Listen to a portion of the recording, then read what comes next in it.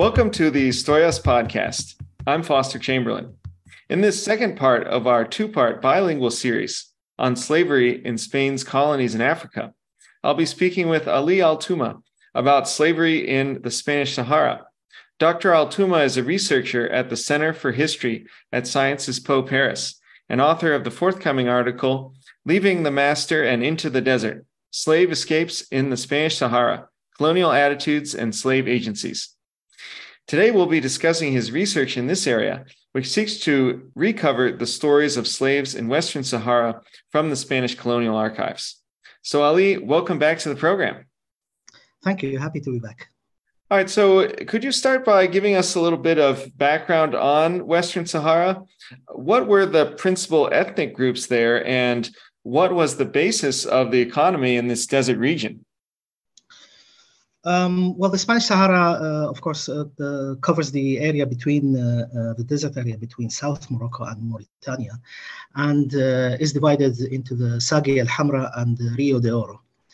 Of course, in the times of the Spanish, also added to it administratively was Cabo Jubi, the area, but that one was officially part of the Moroccan protectorate, so it's not a sovereign territory of the Spanish. Now, traditionally, in simplistic terms, the ethnic groups that occupied the Sahara consisted of Arabs, Berbers, and Black African descendants. Although most of the Arabs are rather Arabs by virtue of linguistic and cultural Arabization rather than descendants from the Arabs who came to North Africa. So mostly they are Berbers with an Arabic culture, and the language of the territory was the Arabic dialect of Hassaniya. But more important than the ethnic composition is the tribal hierarchy that governed the social life of that area. So we have these tribal confederations, but we also have a kind of social hierarchy that consists of an elite, and this elite is formed by the so-called shurafa, who they claim descendancy from the Prophet Muhammad, and then there are the so-called warrior tribes, and then they are the Zwaya, who are the kind of religious literary class. And well, at least that is the origin of these elites. And below them, we have the tributary classes, whether they are fishermen or herders. These are tribal members who used to pay tributes to the elite classes. Now, the tributary system, that the benefits that these elites reap from this tributary system diminish with the coming of the colonial age, but they still play part in, so to speak, how everyone should know his or her place. Mm-hmm. Then below them, there are the so-called mahareros in Spanish, or ma'allimin, who are craftsmen who work in metal and wood crafts. And then there are the igawan, who are entertainers, musicians mainly. Below them, there are the haratin, who were mentioned before in the episode with Matteo Dieste. Black people who were slaves, and they were manumitted, became freedmen. So they are former slaves. And below them, at the bottom of this social hierarchy, are the slaves. Wow, thank you. That's an incredibly complex culture. It's very interesting to hear all those different levels of hierarchy. But could you also say a little bit about what the basis for the economy was? What kinds of trade, for instance, were primarily taking place? Yes. There was, of course, the fishery. We already mentioned those fishermen who paid the tributes. So there was fishing part of the economy. There was some sort of agricultural activity, mostly barley, but because of the climate, that wasn't a stable enough. And the number of hectares would vary according to rainfall. So, for example, for the period I'm studying in 1946, it diminishes a lot by more than half. Wow. Therefore, the most prominent economical activity that sustained the majority of the population in Sahara is animal husbandry, especially camels, to a lesser extent sheep, but also goats. Okay. But these also could suffer from the climate. So we also have, like, from 1946 to 1948, a period of a drought that decimates the number of the cattle available. Wow. So you have this extremely complex society in this very difficult climate, but you already mentioned that of all these levels of society, slaves were, of course, at the very bottom. So what role did the slaves traditionally play in the society? Where did they usually come from, and what kind of economic roles within that system did they fulfill? Their origins, they go back a long way back in history. The slaves, they were brought into southern Morocco and to this area from between the 11th to the 19th century, and also also towards the first part of the 20th century. Some of the slaves were brought by war activities, raids, and that was prior to the establishment of the Spanish rule. Others were simply bought either from Mauritania and to a lesser extent from southern Morocco. And many of them were, after many generations, they were simply born within the tribe. They played an important role in the economic activity, in the most important economic activity, which is camel herding. The slaves were born within the tribe, were raised from, were taught camel herding from an early age.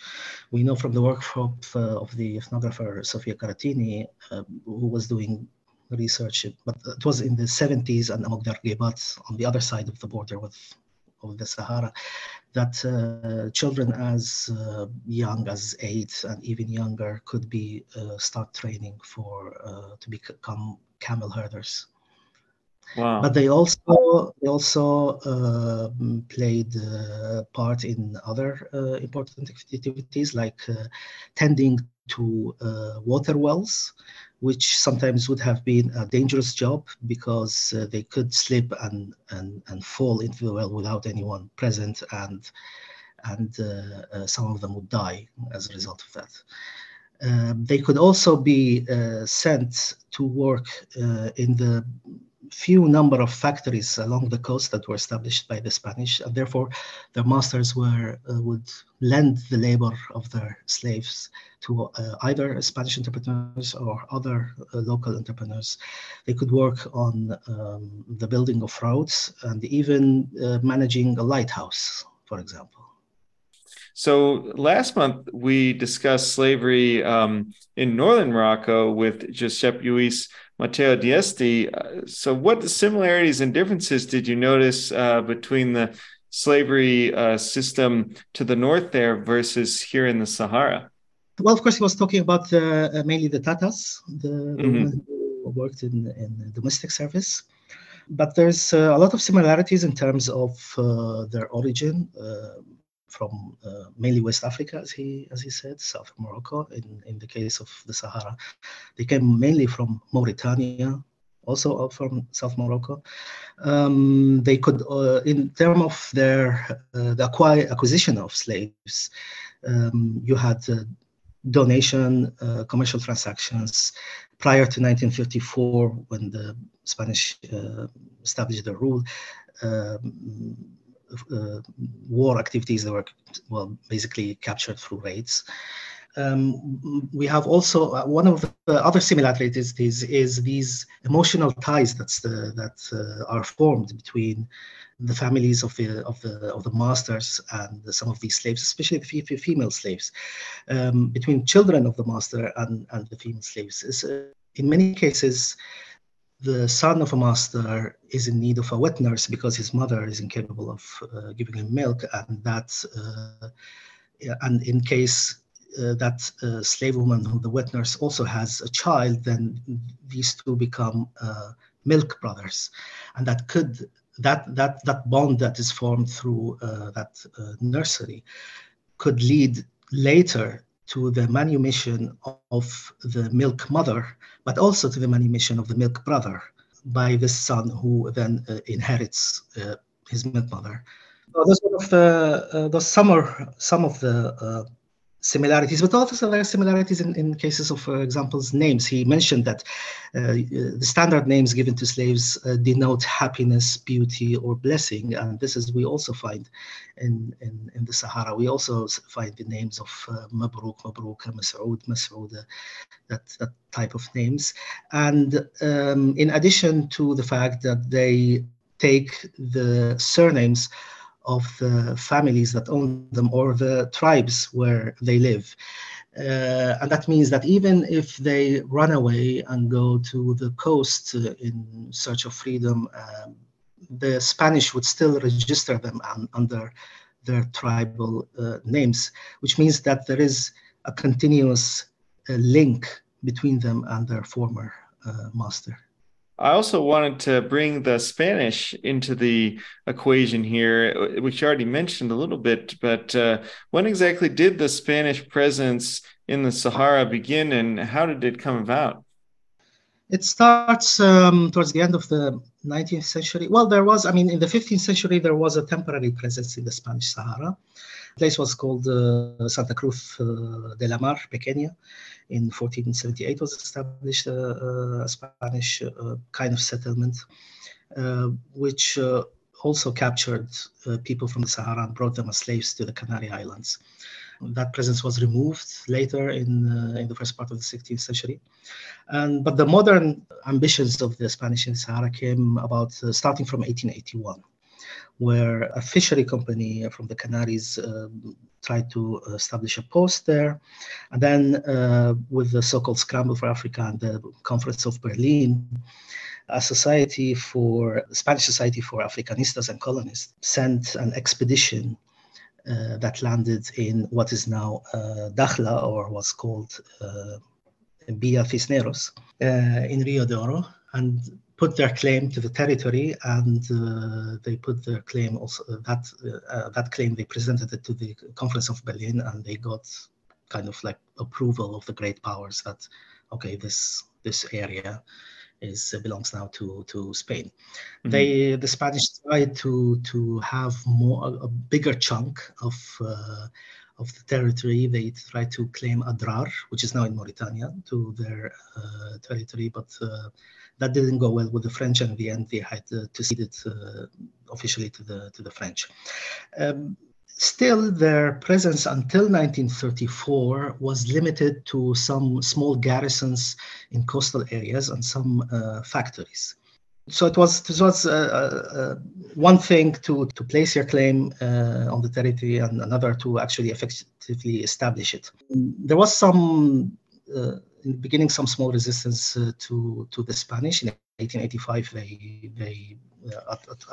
a Sahrawi tribe demolished one of the factories that were established there in 1885, and but later the Spanish mainly conducted a policy of cordial relations, trying to co-opt tribal leaders by giving them gifts, trying to attract them toward the commercial opportunities with the coastal areas and the factories that were put there.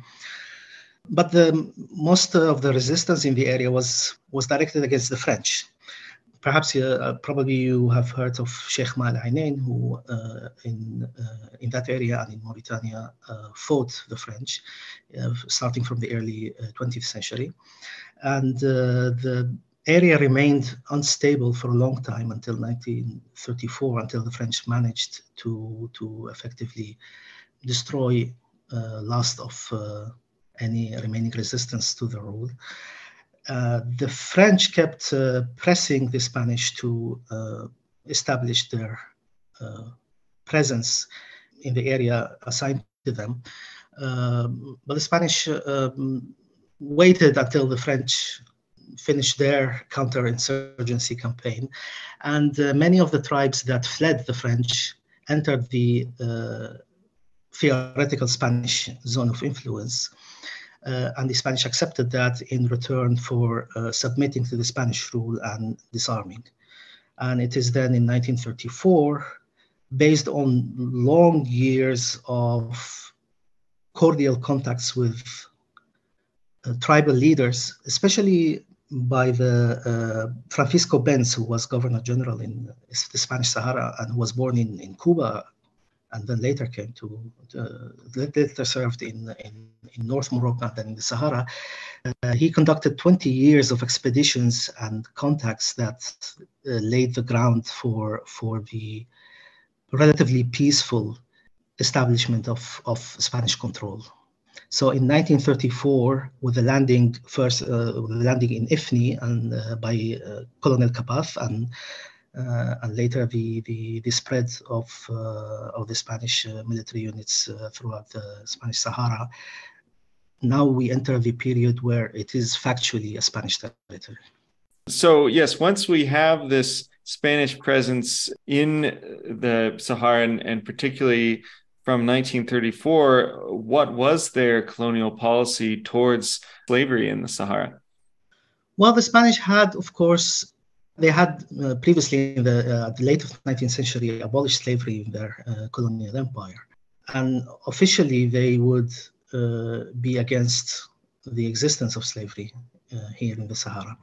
But because they had to rely on their good relationship with the tribes, that meant that they could not intervene too much in the internal affairs of the tribes, and that meant also the existence of the slavery system. What they did was more effectively, they combated the trafficking of the Sahara. So there was more enforcement of that than of abolishing the slavery itself.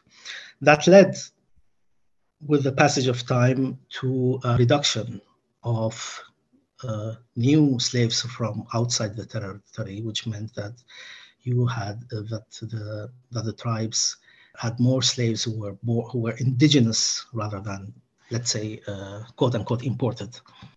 But they also, in addition to that, while they did not interfere, I mean, they did not take a proactive action, they did reactively help in case a slave ran away and presented his case as being the victim of excessive abuse. The Spanish would tell the tribes that the Spanish government allows them to retain the slaves, not as a matter of right, but as a matter of privilege. But that on condition that the slaves are not harshly dealt with by their masters. So there were kind of rules of the game that were in practice there. Officially, the slavery was abolished, and there is a document in 1943 that says that officially slavery is not allowed, but it also acknowledges that no steps have been taken to eradicate the phenomena, and that the slavery, while it should not be promoted by any practices by the Spanish, any slave who is willing to escape should be given help. But that meant waiting for the slave to take the initiative and not go proactively practicing abolition among the slaves of the tribes. And slavery remained until the end of the Spanish rule in the Sahara in the mid-1970s. Although I think in reduced numbers, but also masked by new terminology that referred to slaves as impoverished relatives rather than slaves, which meant that policy of toleration of the existence of the slavery institute was more facilitated by this use of this use of terminology that mask the reality.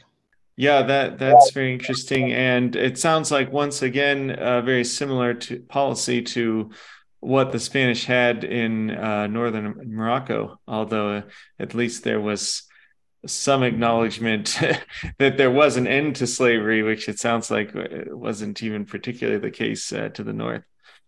In Tetuan, I think what helped the Spanish is that the slavery of the Tatars, it was less visible because it happened behind walls. In Sahara, it was both more visible and less visible. More visible because it was out there, you could see it, and less visible because less people from outside the region had access to. I mean, most of the Spaniards who were in Spanish Sahara were officers. Usually there were no journalists or civilians who would go there, and certainly no Europeans or European legations, diplomatic legations that would be present there who could raise a fuss about this. Yeah, so you mentioned that if there was any effort towards manumission on the part of the government, that the slaves would have to be the first ones to take those steps. So we're going to take a short pause here, and then we'll take a look at your research that looks at some of these examples.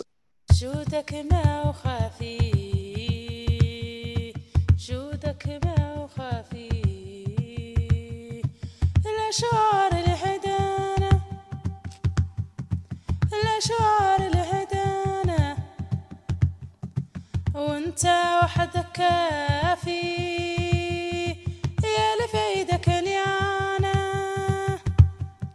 يا مولانا يا مولانا يا مولانا يا مولانا يا مولانا يا مولانا يا مولانا. All right, welcome back. So let's turn now to some of your research in particular, which uncovers some fascinating stories of slaves who took advantage of the ambiguities in this system that you've described to strive for a better life. So what kinds of sources did you use to find these stories? Well, first, when I started with this project, the Slave Voices, Sciences Po in Paris, it was coincided with the COVID, so I had to wait a few months before archives became available. Well, mainly there was archival resources from the Archivo General de la Administración in Alcalá de Henares. There are a few files that are labeled either Asuntos Negros, which means Black Affairs, Esclavos, Comercio de Negros, sale of Black people. But there are also monthly incident reports by the so-called nomad police. These are police patrols on camels who roam the Sahara because they had to police a mobile population, of course. There are some rare instances of non-Spanish travelers going there, like John Ludwig in the 1950s. And also archival resources from military archives in France, because of course they were closed there and they were monitoring the situation. There are some studies about the tribal confederacies that not only that move back and forth between French territory and Spanish territory, but there is a dearth in Arabic language sources, and even Moroccan studies on the region. You see that they are much reliant on Spanish language or French language sources rather than Arabic ones. And in the case of the Sahara, I mean, you would expect that some legal documents connected to these cases of slaves or slave escapes, but these are not.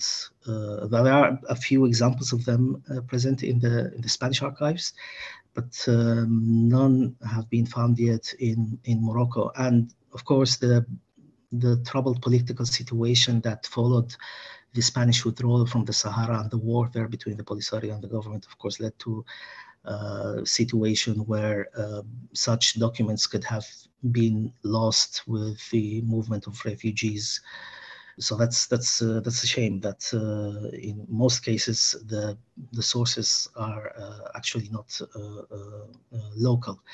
But in the same way that Mateo Dieste said in last episode that he for the sake of the life stories of these slaves, he was dependent on the memories of their owners.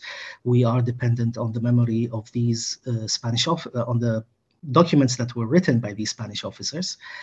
And in these documents, we see the part of the life stories of these slaves, but these segments of their life stories are dependent on the interest of the writer of these documents, because they are, well, mostly law enforcement officers, and they are interested in those parts of the story that relate to how a slave, for example, was trafficked, which route did he take, who were involved in illegal activities, or in case of a slave has a dispute with his master and is fleeing.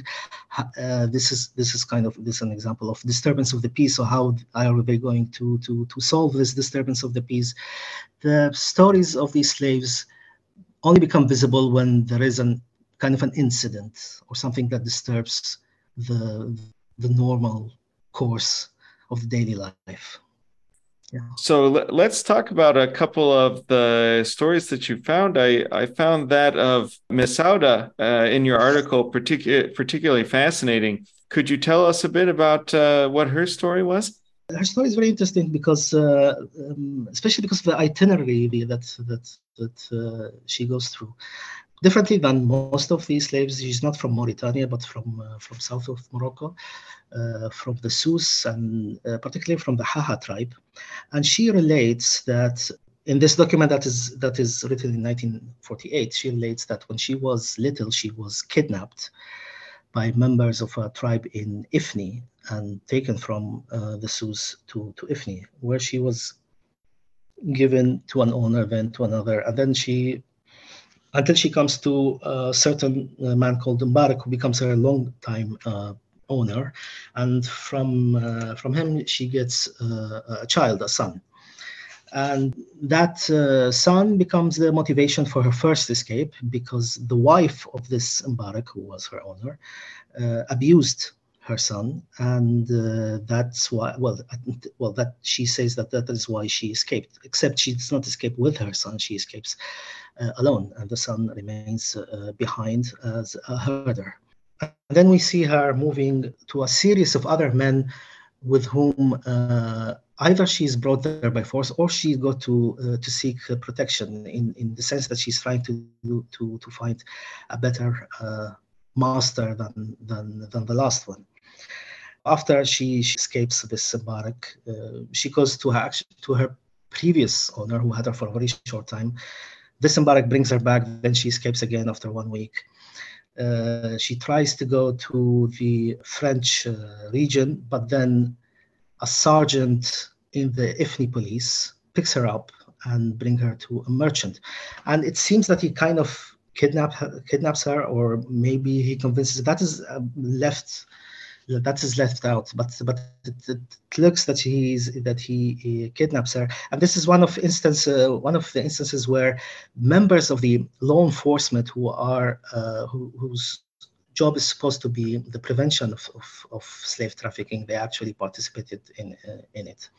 So she is taken to this merchant, who is also called Mbarak, like her previous owner.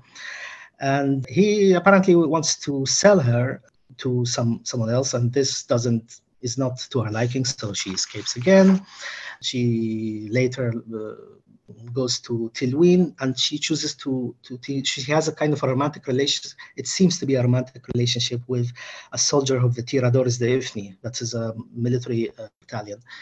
She stays with him for a while, and then until he tells her, it seems that he's tired of her, so he tells her that he cannot stay with him for a long time, and he gives her this excuse that the Spanish government doesn't allow the change of quote-unquote protectors. In this period, actually, we see the spread of this new terminology. The master becomes protector, the slave becomes impoverished relative or dependent relative. So the terminology that denotes explicitly denotes slavery explicitly disappears, and we have these euphemisms now. After she's ditched by this soldier, she goes to Sidi Ifni, which is the capital of the Ifni.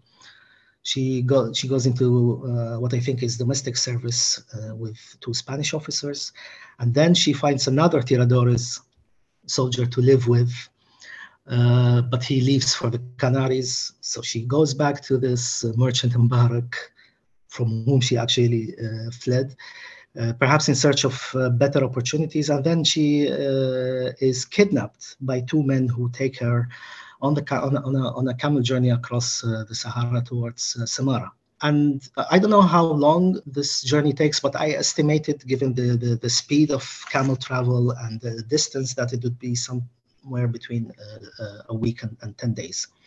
Interestingly, these two kidnappers change her clothes and they give her an attire that's more proper for the Sahara rather than her traditional northern clothes. Apparently, that's important for sale purposes, because I think they try to pass her as someone from the region rather than from outside.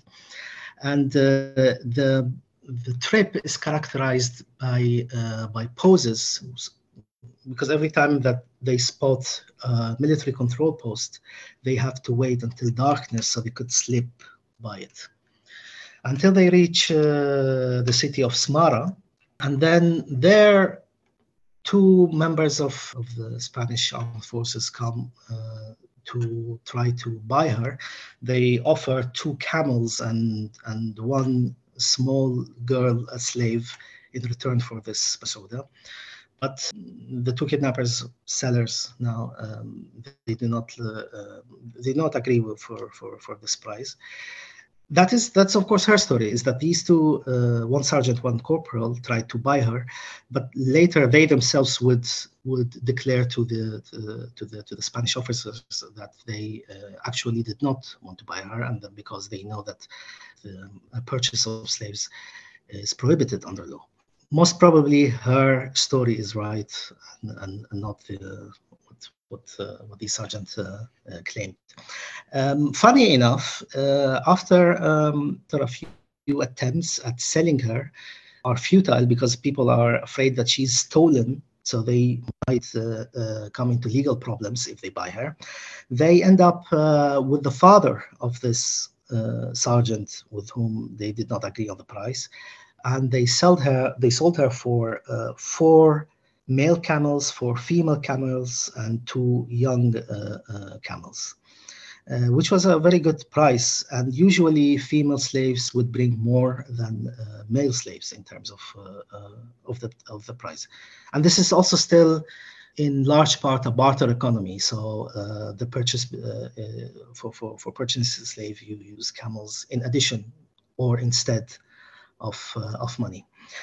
But in this, I mean, I summarized it, but in this Odyssey, which I call it, we see that Masouda tries to escape several times, that she tries to not always try to find liberty, but tries to find a better master, protector than the one before that, and that she tries to exercise some choice in where she ends up.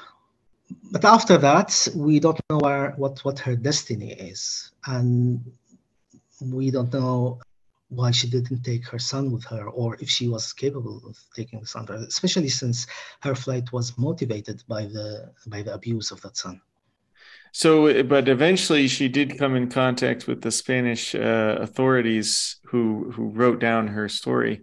So one of the possibilities is that she remains with the people she was bought by, if she agrees, of course, because one of the ways the Spanish solve this matter is so-called entrusting the new purchaser with the slave on the condition that he would not resell the slave. But the problem is that since she was kidnapped as a child, there is no way of sending her back to her tribe of origin, the Haha tribe in south of Morocco, because a lot of time has passed. The other alternative would be to send her back to the father of her son with some reconciliation attempt. But we don't know what happened. Yeah. Wow. Yeah. Well, that's a fascinating story, a real odyssey, as you say, and one where I think we can learn about a lot about the slavery system there just from that one example. So what really strikes me is the complicity of the authorities, whether it's the military or the police, are in some cases actually involved in this system, which clearly involves a tremendous amount of abuse, even though they were the ones that were supposed to be trying to end it. Yeah, and I mean, even if some idealistic Spanish officer would love to intervene, and a lot of them had sympathy with these slaves. The problem with the armed forces in the Sahara is that most of them were formed by native people, many of them tribal members who either personally had slaves or they had relatives who had slaves. So not always reliable in terms of combating slave trafficking. I also wonder if you could tell us about one more example, the story of Maulud, because I thought that was also a fascinating one, because it shows us how the path of freedom for a male slave could be quite different from that of a female slave, as you discussed. So could you tell us a little about his story as well? Yes. So this Maulud is, upon the death of his master, he is manumitted. The problem is that the sons of this master decide to sell him and not abide by the testament. And this Maulud is sold to a man for also a considerable, more than a dozen camels, which is a considerable price. And after 2 years, he flees and goes to the Spanish and joins the armed forces and becomes protected by the government. So when his owner comes to reclaim him, they tell him, well, no, he's now under our protection, so there's no way we are going to give it to you. Now, this owner tries to have a refund from the brothers who sold Maulud. And he tells them that they deceived him because they sold him a freed man, not a slave. Of course, there's a back and forth, and they contest this. But apparently there were witnesses to the testament, so he was indeed freed by his master. And but except this owner, he doesn't let it go. I mean, Maulud escapes in 1937, and until 1944, the owner, the so-called owner, the one who purchased Maulud, still comes back to the offices of the Spanish, demanding the return of this Maulud. Now there's another point actually, because for the Spanish, the rules of the game were respected. He was manumitted. He was a freed man. There is no way that he's not the same as any other slave, and they have established sufficiently enough for them that he was a freed man, and therefore there is no basis, however flimsy, to give him back. And now he's also taken the initiative to escape.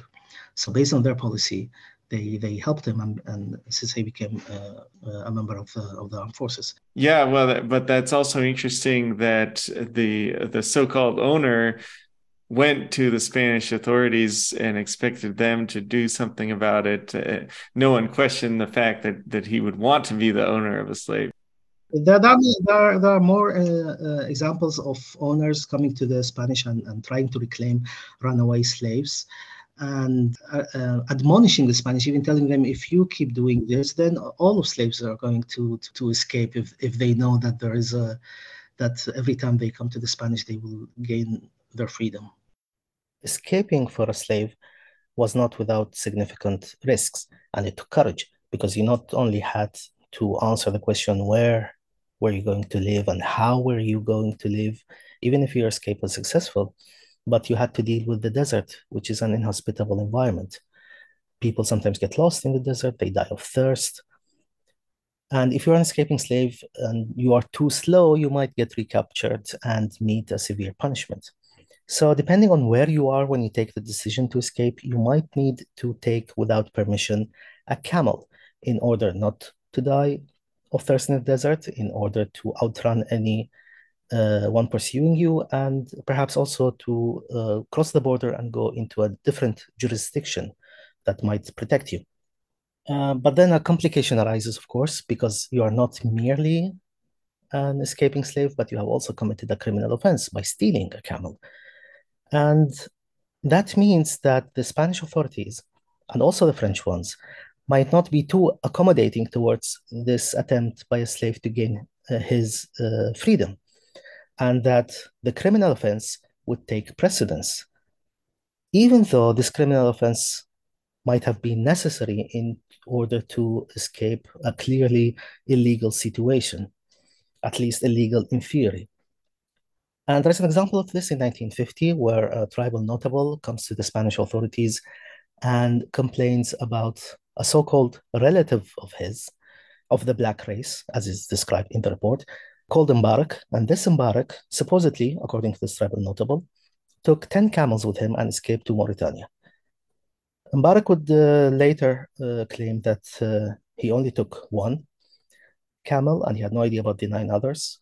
The French authorities returned that one camel, but the Spanish insisted on punishment and on returning Mbarak because this was a robbery committed on Spanish territory, and they deemed it necessary to avoid a repetition of such an occurrence, but also to avoid creating the impression that Mauritania could serve as a safe haven. Even though one of the Spanish reports admitted that, I quote, "This issue of the blacks is a bit delicate," unquote. So despite this acknowledgement, they still insisted on pressuring the French into returning Mbarak. And it appears that after 3 months, they agreed with the French to return him. So this shows that the Spanish and also the French were not always willing to accommodate an escape by a slave, and that there were limits on what they were capable or even willing to do to facilitate such an escape, and that such criminal offense, sometimes necessary in order to escape slavery, would take precedence about the illegal slavery itself. Interestingly, though, another infraction committed by a slave could prove sometimes beneficial. If a slave was suffering from very dire situation, very bad treatment, he could look for a new master and pass into his possession. And the way to do that is, if he found someone whom he thought to be a better master, he could either injure his ear or the ear of one of his children. And this is the interesting part. Because of a slave has limited rights, he also has limited responsibilities. And the current master, or soon to be former master, is liable for the damages done to the man or his child, and therefore would have to cede his slave. But this is not an example of a slave escaping towards freedom, but simply trying to improve his servile conditions and going from a certain very bad state of affairs to another state of affairs, but still within the framework of slavery. Perhaps not too dissimilar to the attempts made by Masauda when she tried to find new protectors / romantic partners. But this tactic of cutting the ear, with the passage of time, well, first it did not occur too often, and with the passage of time, it became even rarer. And there was not always a guarantee that the injured party would accept this person as a slave. And there is an incident in 1948 where a slave who suffered a lot at the hands of his master, also malnourishment and physical abuse, ran away. And as he was being pursued, he found a child, and then he cut his ear with a stone with the hope that his father would accept him as slave. But the father unfortunately rejected. This poor man did not want to take possession of him. This poor man was then detained in a cell, waiting for the matter to be resolved. And unfortunately, we do not yet know how it was resolved. We only know that the Spanish authorities asked the current master, from whom this slave was trying to escape, to come forward. So who knows? Perhaps they managed to, in quote, reconcile him, unquote, with the former master and convince him to return to him. Unfortunately, we do not know. If we look at these stories as a whole and others that you've investigated, how would you say that they can help us to understand the nature of slavery in Western Sahara and the Spanish colonial authorities' approach to it? Perhaps one small detail that I neglected to mention was the distinction between the slaves who were born within the tribe and are usually called the Nama slaves, and the Terbiya slaves, those who are either purchased or, well, in previous times, captured, and who have, and these I mean, if I'm allowed to use this term, imported kind of, they have less emotional connections with the tribe.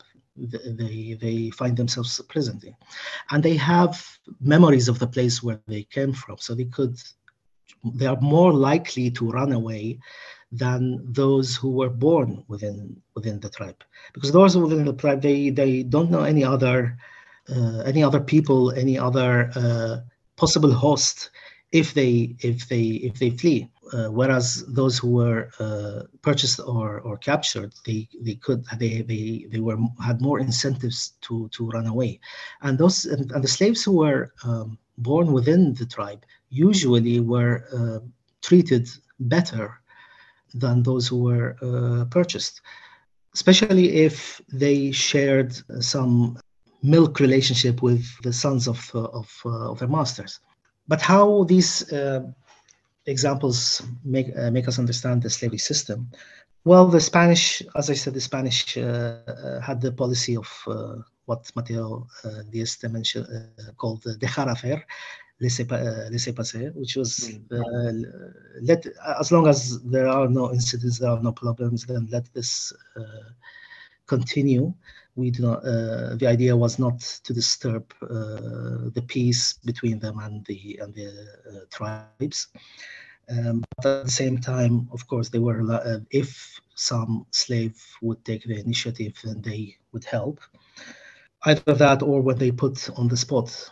I mean, such incidents would also happen not only in the 1940s, which was the main focus of my research, but also later in the 60s. There was an incident where a Sahrawi who was a member of the parliament, of the Spanish parliament, as was a deputy from the Sahara, he came to claim a slave that was donated to him by another. But this slave, this woman and her children, were married to a free man who worked in a government-funded school. So that put the Spanish officer on the spot and led to an almost fatal confrontation with the men of that deputy.